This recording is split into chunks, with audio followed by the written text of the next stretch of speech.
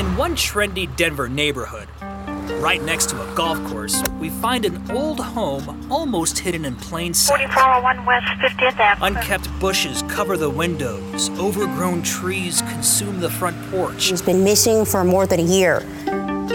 Inside, a 69-year-old man. He wouldn't look you in the eye. An urban hermit who permanently shut himself off from society. Basically disappeared. So removed from life and people, nobody knew he vanished. We do know police found a body. A year after his family searched his home. Well, there's no way he was there when we searched After unsanitary conditions hindered their investigation. A year after he was declared missing. I'll be out with the health department at The 4401 mystery West of 50th Chuck Avenue. came to a bizarre end. No more after the coroner's report. Who's to blame?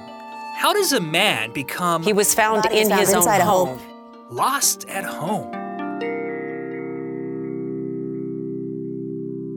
Hi, kitty cat. He defines curious cat. Oh, he's so friendly. This particular breed is an unusual breed in that they stay eternally kittens. Hi, Gary. Oh, you're good. You have a dog too? I do. I have a 6-month-old Belgian Malinois. She's off at boarding school. Oh, cool. Somebody coming home? Yeah. This is a rotating cast of characters, mostly who don't interact with the neighborhood. They interact with Uber. And I have no idea who lives there. The cars change periodically. They throw marijuana cigarettes and cigarettes over my wall, which I am not thrilled with, particularly with a young pup. And I've never seen that guy before, ever. Or that truck. Welcome to episode 2 of Lost at Home. I'm Jeremy Hohola with 9 News, and at this point of time, I'm in a bright living room with colorful decorations on the walls. This room, this place, it feels like a spot a really educated, earthy, hippie type of person decorated. There's a huge south-facing window that is letting loads of sunlight in.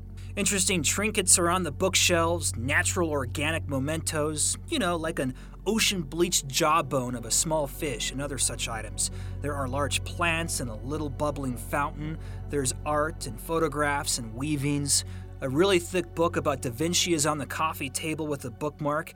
It's a very soothing, peaceful environment. I kind of feel like the sudden urge to get into the lotus position and meditate here. We are visiting with Christy Peterson, Chuck's neighbor, who lives 2 homes down. Remember, we ran into Christy behind Chuck's house during the last episode. Hi there. Yes, ma'am. How you doing? If there's anybody who is the opposite of a recluse, it's Christy. I don't know what I can give to this. Well, you've lived on the street for I a have while. lived on the street, and I had spoken with Chuck, and the interactions were pretty limited. Did he go by Chuck? Is that what he called He himself? did. He called himself Chuck. The one time that I had a face-to-face conversation with him, basically walking up Tennyson Street for maybe 10 or 15 minutes. I was walking, and he had his bicycle, and he was, rolling it beside himself. He'd been to the grocery store. And I made a point to talk to him because I'd never spoken with him. How long ago is this? Maybe 3 or 4 years ago. Oh, okay. Because his interactions, he wouldn't look you in the eye if you went by in the driveway in your car. He didn't say anything. He didn't look up from whatever he was doing, even if he was out in his yard. And what did you guys talk about then? They were building a new house. They had torn down a house, and they had the basement dug. And I said, "Oh, this is going to be a big house." And that's how I opened the conversation with him. And he said, "Yeah, it is. It seems like it's going to be." And then we just kind of chatted, normal neighborly chat. And I said, "You're the guy who lives in the corner, right?" And he said, "Yes, I'm Chuck." And I said, "I live 2 houses down from you. I'm Christy. And, I see you out in the yard periodically." And he was very pleasant, articulate, interactive. As we sit and listen to Christy, we learn she's a retired physician who specialized in internal medicine and did a lot of urgent care work. So I think she seems quite credible and honest about what she remembers. Before we hear from her more, let's review the timeline. That way you understand the context of what she's about to describe next. Chuck was reported missing in February of 2017 and then found 1 year later, almost to the exact day, inside his own living room. Christy believes she is the last person to see Chuck alive, which could have been around October of 2016, about 4 months before his family filed a missing persons report. Chuck's family filed that report in February of 2017, after they came to his home to look for him. Christy remembers that day. When would you say is the last time you probably saw Chuck?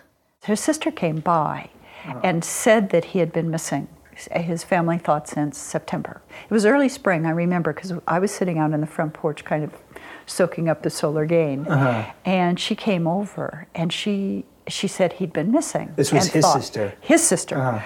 Thinking it was since maybe September. And I said, oh, I saw him in October or November. He was out in his backyard.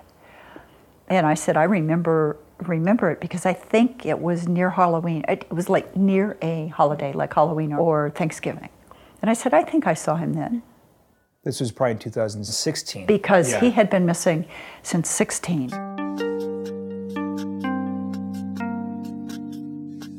His family was there that day when his sister was here, if I recall, or close thereafter, because I had seen a whole bunch of people at the house with pickup trucks around, and they were cleaning up the yard. And I thought, well, that's kind of odd.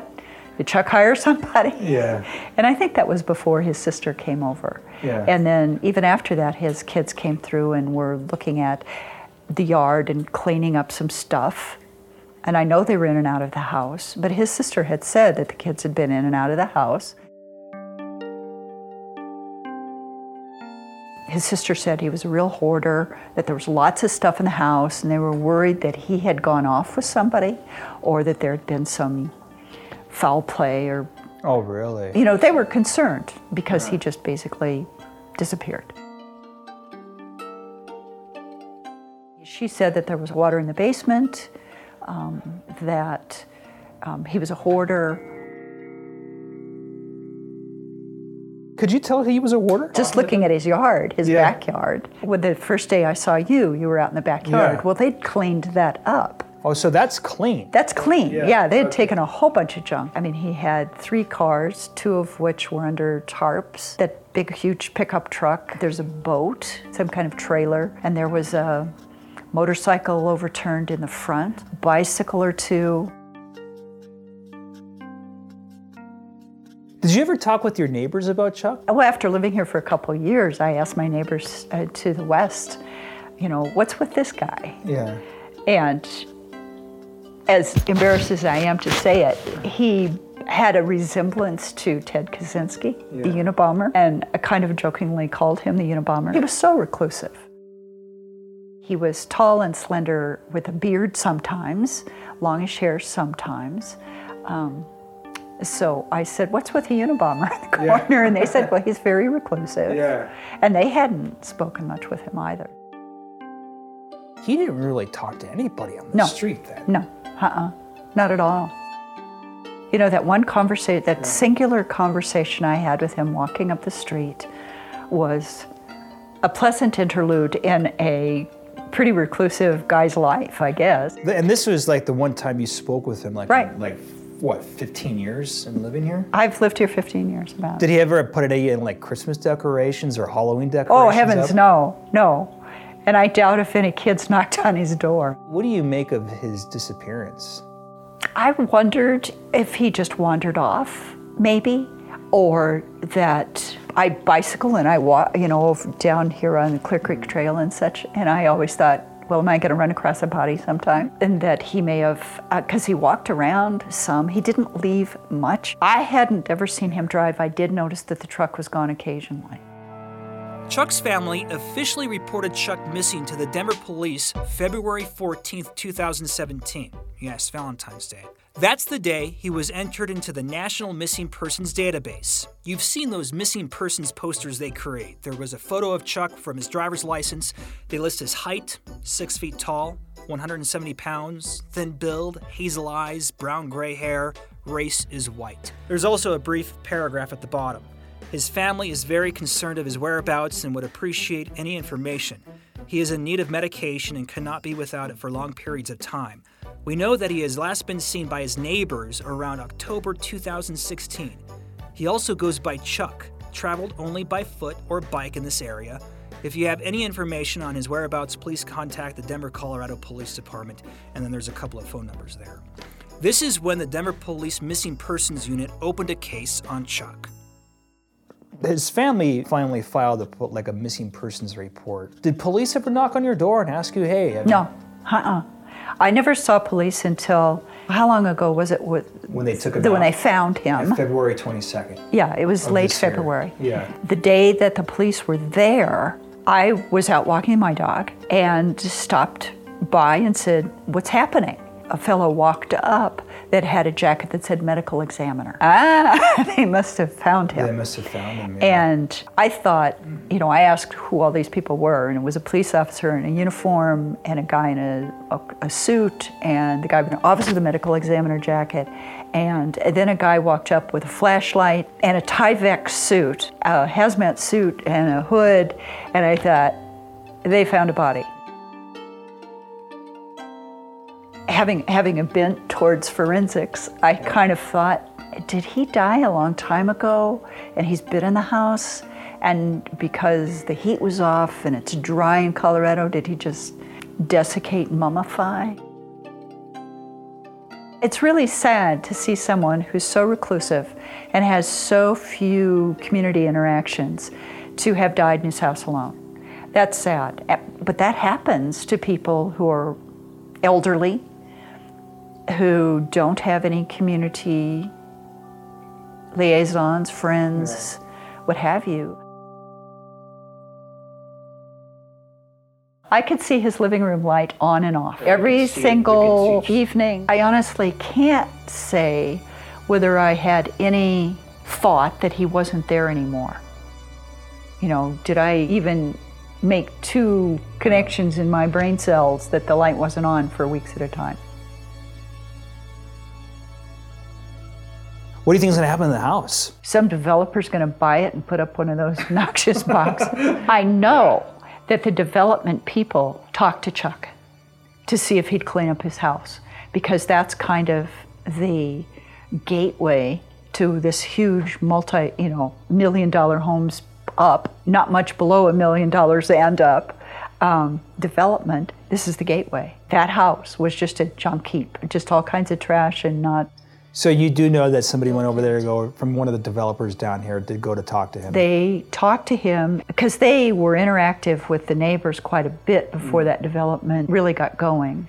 And he came to me and said, Chuck acquiesced and said, we can pay to clean up the house. Oh, wow. That the developers were going to pay to clean it up? Developers were going to pay Chuck to clean it up because that, like I said, is the gateway to their... It's a visual cue when you turn into the street. Right.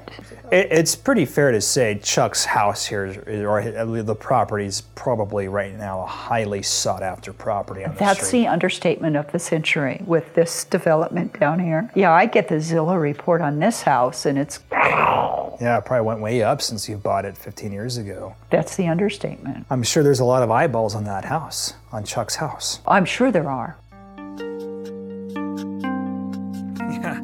So I think Christy I think what she said was really valuable to us, because she is the one neighbor that really paid attention to what was going on from what we can glean here. She's colorful, she's kind of articulate, she's bright, she's outspoken a little bit. And what she tells us is that the family actually went in there between the time he was declared missing to the time he was found dead. So she says she saw them inside the house. So what did they see? What didn't they see? Was Chuck actually in there when they were in there? Did they miss him?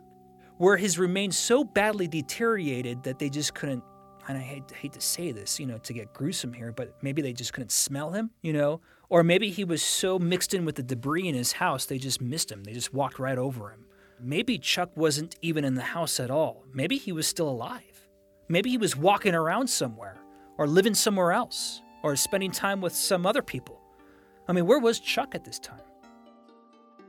I would expect, like, let's say if I had a family member that was missing, I would expect the police department to, at the very least, do a couple of door knocks with their neighbors. I would expect at least a detective or someone who's in that missing persons unit to do their own kind of cursory investigation to get at least a sense of what neighbors know.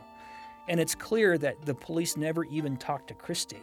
She is potentially the last person to see him alive. She knows a lot. What's the obligation of the police department when someone is declared missing? Is it just that they just put them into a database and that's it? Or are they obligated to actually do some door knocks and interviews and, phone calls? That's something I really want to find out. I really want to hear from Chuck's family. I really want to hear what they have to say. At this point in time, I think we have to try to reach someone who knew Chuck, a blood relative. And then I think we have to reach out to the police department. We have to find out what the police department did and maybe didn't do. That's what we've got to find out. Next time on Blame, Lost at Home. Hi there. Is this Jeff Frary? Yeah. Hi, Jeff. I hope I'm not catching you at a bad time. We continue to try and find answers, We searched the house. but found even more questions. We searched it a couple times, but we didn't find him anywhere. So, are you a fan of this podcast? Please share on your social networks. Make it easier for other true crime fans to find Blame, Lost at Home.